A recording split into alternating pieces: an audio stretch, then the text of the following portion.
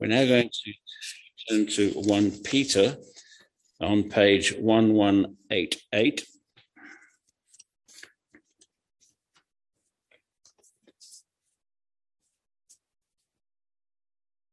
Peter 4, chapter 4, under the heading Living for God. And we're going to read verses 1 to 11. 1188 is the page. Therefore, since Christ suffered in his body, arm yourselves also with the same attitude, because he who has suffered in his body is done with sin. As a result, he does not live the rest of his earthly life for evil human desires, but rather for the will of God. We who have spent enough time in the past doing what pagans choose to do, living in debauchery, lust, drunkenness, orgies, carousing, and detestable idolatry. They think it strange that you do not plunge with them into the same flood of dissipation, and they heap abuse on you. But they will have to give account to him who is ready to judge the living and the dead. For this is the reason the gospel was preached, even to those who are now dead, so that they might be judged according to men in regard to the body, but live according to God in regard to the spirit. The end of all things is near. Therefore, be clear-minded and self-controlled so that you can pray. Above all, love each other deeply, because love covers over a multitude of sins. Offer hospitality to one another without grumbling. Each one should use whatever gift he has received to serve others, faithfully administering God's grace in its various forms. If anyone speaks, he should do it as one speaking the very words of God. If anyone serves, he should do it with the strength God provides, so that in all things God may be praised through Jesus Christ. To him be the glory and the power forever and ever. Amen. This is the word of the Lord.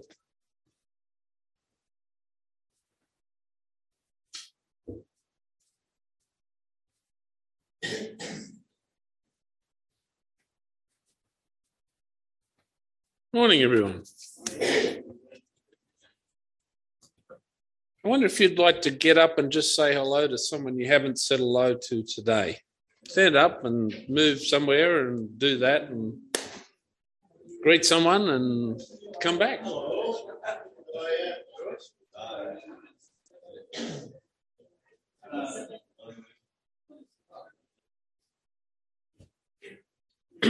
that was quick.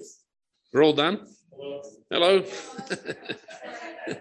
No, that's okay. It was all right. Sorry to do that. You've pulled that on you. Let's pray.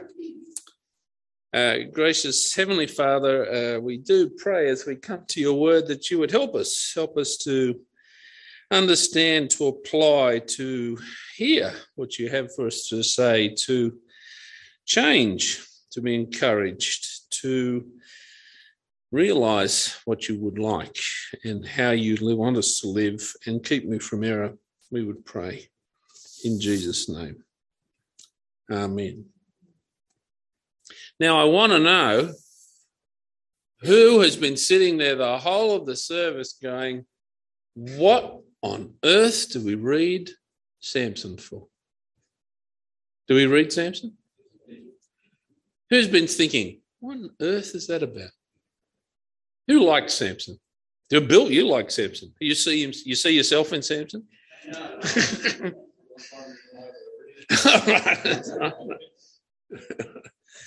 What do you think of when you think of Samson? What was that? Haircuts. Oh yeah, of course, haircuts. Yes, haircuts. You need one, or no? You look fine too. I need one. Anything else? Phil, you had something? Strength. It's hard not to think of strength. And yes? Thanks, Mel. Failure.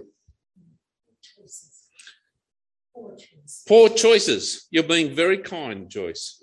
That's a very kind way, I think, to speak of Samson, to say poor choices. They're abysmal, abominable choices. This is Samson, isn't he? He is a disaster on wheels, so to speak. He is So why on earth would I pick him today? The truth is I chose him because he's a lot of fun in one sense, but he's the anti-hero. He's the anti-guy of this passage. He's the opposite of what Peter writes to us. Peter, as you know, has been urging us from chapter 2, verses 11 to 12, to live as aliens and strangers, to abstain from sinful desires which are all around us. He wants us to live good lives. He wants these people to live good lives amongst the people around them who are doing all sorts of things and want them to do it with them. But they're to stand strong, to glorify God and keep going.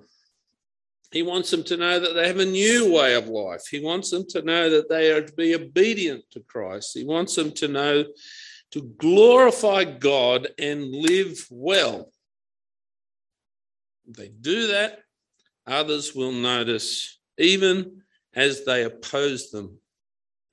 And so he has Christ's attitude right there.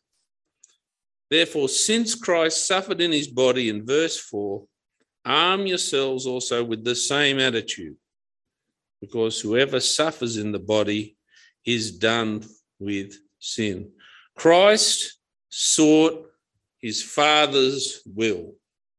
He did and obeyed God. He obeyed his Father, and that's the course he set for his life. And it would take him all the way to the cross for us. Samson is completely the opposite. Samson is someone right from the start knew he was God's. And his whole life is spent not being. He is someone who spends his whole life running away, escaping, fleeing, trying not to be whom God has called him to be. An amazing example. It's a strange one. Christ, on the other hand, sets the course of his Father. He sets the course of obedience, even to death on the cross. So Peter says, follow, be like Jesus. Verse 2, as a result, do not live the rest of their earthly lives for human desires, but rather for the will of God. Peter wants them to do the will of God. He wants them to live for the will of God. The problem is when you say, do the will of God, the question usually is, what does God want me to do? How do I obey God's will for my life? It's a normal question that people ask, but it's actually a question that, do you notice how we shift the focus from God to me? It's a very subtle one. What does God want me to do with my life? I have a very simple answer for that. Maybe it won't satisfy you. I don't know. But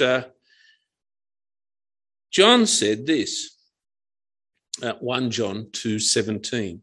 The world and its desires pass away, but whoever does the will of God lives forever. It's important. It's important. Jesus said, Mark 3, whoever does God's will is my brother and sister and mother. Why did he say that? Do you remember the context? Mark 3:35. Whoever does God's will is my brother, sister, and mother. Why did he mention his mother? It's because they'd come. Mum, your mum and your brothers are here. And his reply was, my mother, my brother, my sister, and mother is anyone who does the will of God. John 6, he said, my Father's will is that everyone who looks to the Son and believes in him shall have life and will raise them up at the last day. The first words, my Father's will, for my Father's will. So what does it mean to be doing the will of God? Simply put, it's to be following Jesus, to be obedient to him, to love his ways. And all that you do, set your course, wherever you are, whatever you're doing, You do it in a way that pleases God. It means you won't do the things in verse 3. Were you shocked in 1 Peter chapter 4, verse 3? Anyone? Maybe not. Let me read it for you. For you have spent enough time in the past doing what pagans choose to do. Again, that's just choosing what everyone else is doing in society. Living in debauchery, lust, drunkenness, orgies, carousing, and detestable idolatry. I don't know about you, but I don't think I'm writing that letter to you anytime soon in a publication. Have you ever been to Pompeii? Anyone been to Pompeii? You have any memories of Pompeii? Wayne? What's the memory you have? It is pretty barren. And it was hot when I was there. Was it hot when you were there? Hot and barren, true. Anything else?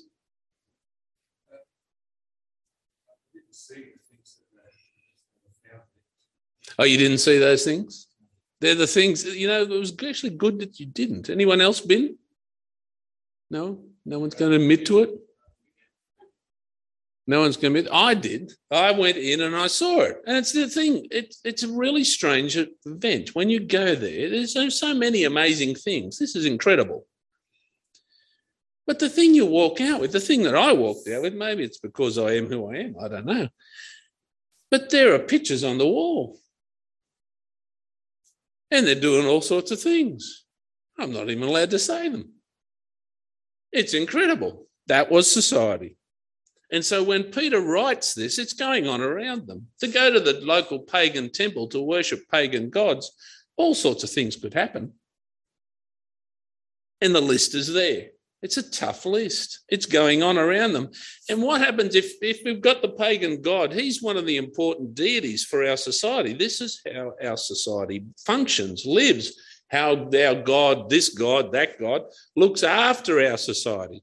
If you don't go to that temple and do those things they want you to do, you're causing a problem for society. They're going to be, your neighbours are going to be asking, why aren't you down there doing that temple? It was a problem, a real problem, one that they would cop a hard time for. Paul says, verse 4, those around them are surprised that you do not join them in their reckless, wild living and heap abuse on you. Samson, as you might remember, if you look at verse 3, that's his life. That's what he does. That's all he does. He enjoys himself too much. He's always looking for trouble. He's looking for people. He's looking for women. He's looking for all sorts of things. He's not what he was made to be. His life shows, I don't want to be. Peter, on the other count, of course, says, set your course on what God wants. It's very wise stuff. Set your course to follow Christ and to glorify the God whom you know. It's vital. It's important. And it's the alien attitude which we must have, which is followed by the alien love from verse 7 to 9. The end of all things is near. Therefore, be alert and of sober mind so that you may pray. Above all, love each other deeply, because love covers over a multitude of sins. Offer hospitality to one another without grumbling. There it is, that the attitude that leads you to sober thinking, sober mind. What does sober mind mean to you? What do you think when someone says sober-minded? Be sober-minded. Yeah. It doesn't mean drunk, be the opposite of drunk, but it obviously picks up something from that. If you ever met someone who's intoxicated, their thinking is all over the place.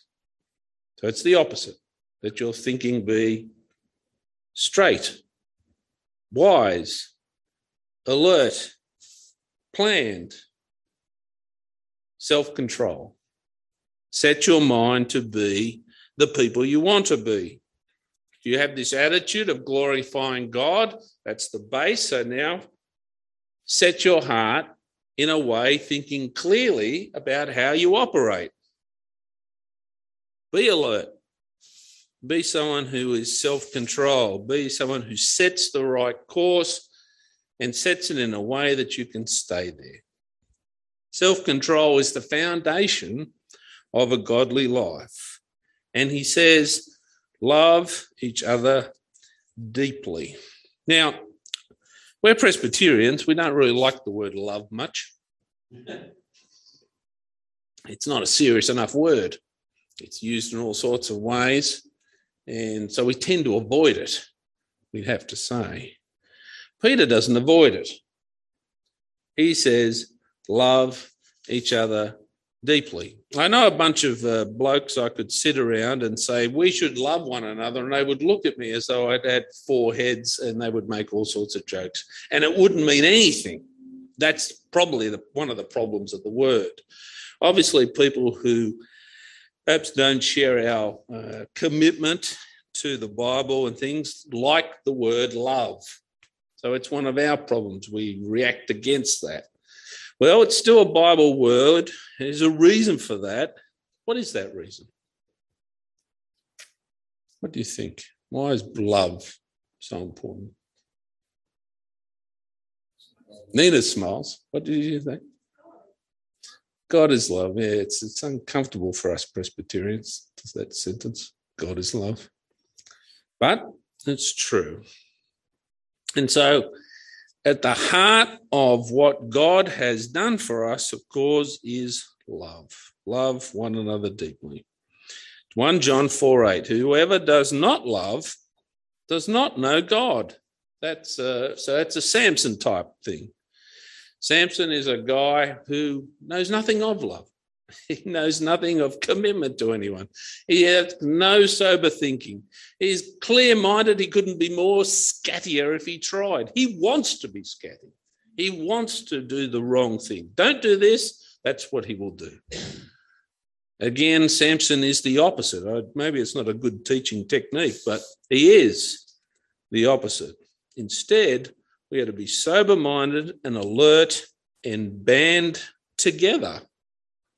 We will need each other as we face what's going on around us. Pray, love, forgive. It's an important thing, isn't it? Love covers over a multitude of sins. Have you heard that saying before? That's where it comes from, right from here. It's a bit like leopard can't change its spots. Did you know that's in the Bible too? It's interesting. But getting back to away from leopards, love covers a multitude of sins. As you know, there will be someone here who really ticks you off. There will be someone who you have a problem with, maybe every now and then, or have had. Peter knows that too. It's hard not to emphasize that line. Above all, love each other deeply.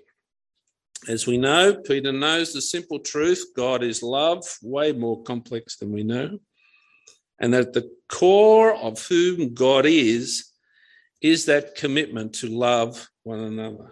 God is holy, God is just, God is majestic, but he's also merciful and forgiving. God is love. And so we must love one another. That John 13 command, which our friends who tend to be a bit more liberal than us love. A new command I give you, love one another. Can't avoid it. It's out of Jesus' words. As I have loved you, so you must love one another. By this, everyone will know that you are my disciples if you love one another. Of course, that echoes what Peter has been saying. Live good lives, love one another, and it has an effect that people notice. We can't deny that. We must do it. We band together and love each other. Going back to Samson, how many people do you see in Samson's story? Do you remember? Samson's running around with a crowd of people whom he's constantly looking after, loving and serving. Is that what happens in the story? He's a very isolated character, Samson. He's the opposite again. Here we're commanded to band together, to love each other deeply. Samson loves no one. And he's never with anyone. And when he is, he's doing the wrong thing and it's destructive. Peter wants us, as we meet together, to love one another. And thirdly, alien gifts. Each of you should use whatever gift you have received to serve others as faithful stewards of God's grace in its various forms. We read the end of Samson's life. What happens at the end of Samson's life? How do you take it? His last wish was vengeance. You notice that, don't you? Yeah, it's certainly there. Yeah.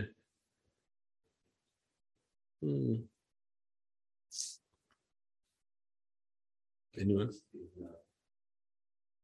Realize that nothing without the street. Yeah.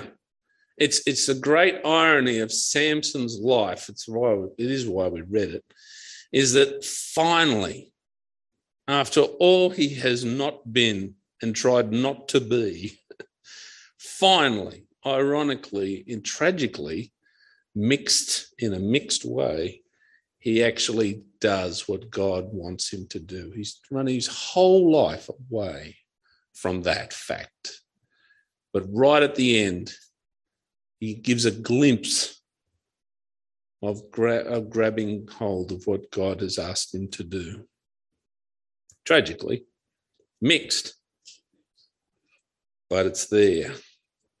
Peter's saying whatever gift we have, we should serve one another. Whatever talent God has given us, we should use them for God's glory. It says there, if anyone speaks, they should do as someone who speaks the very words of God.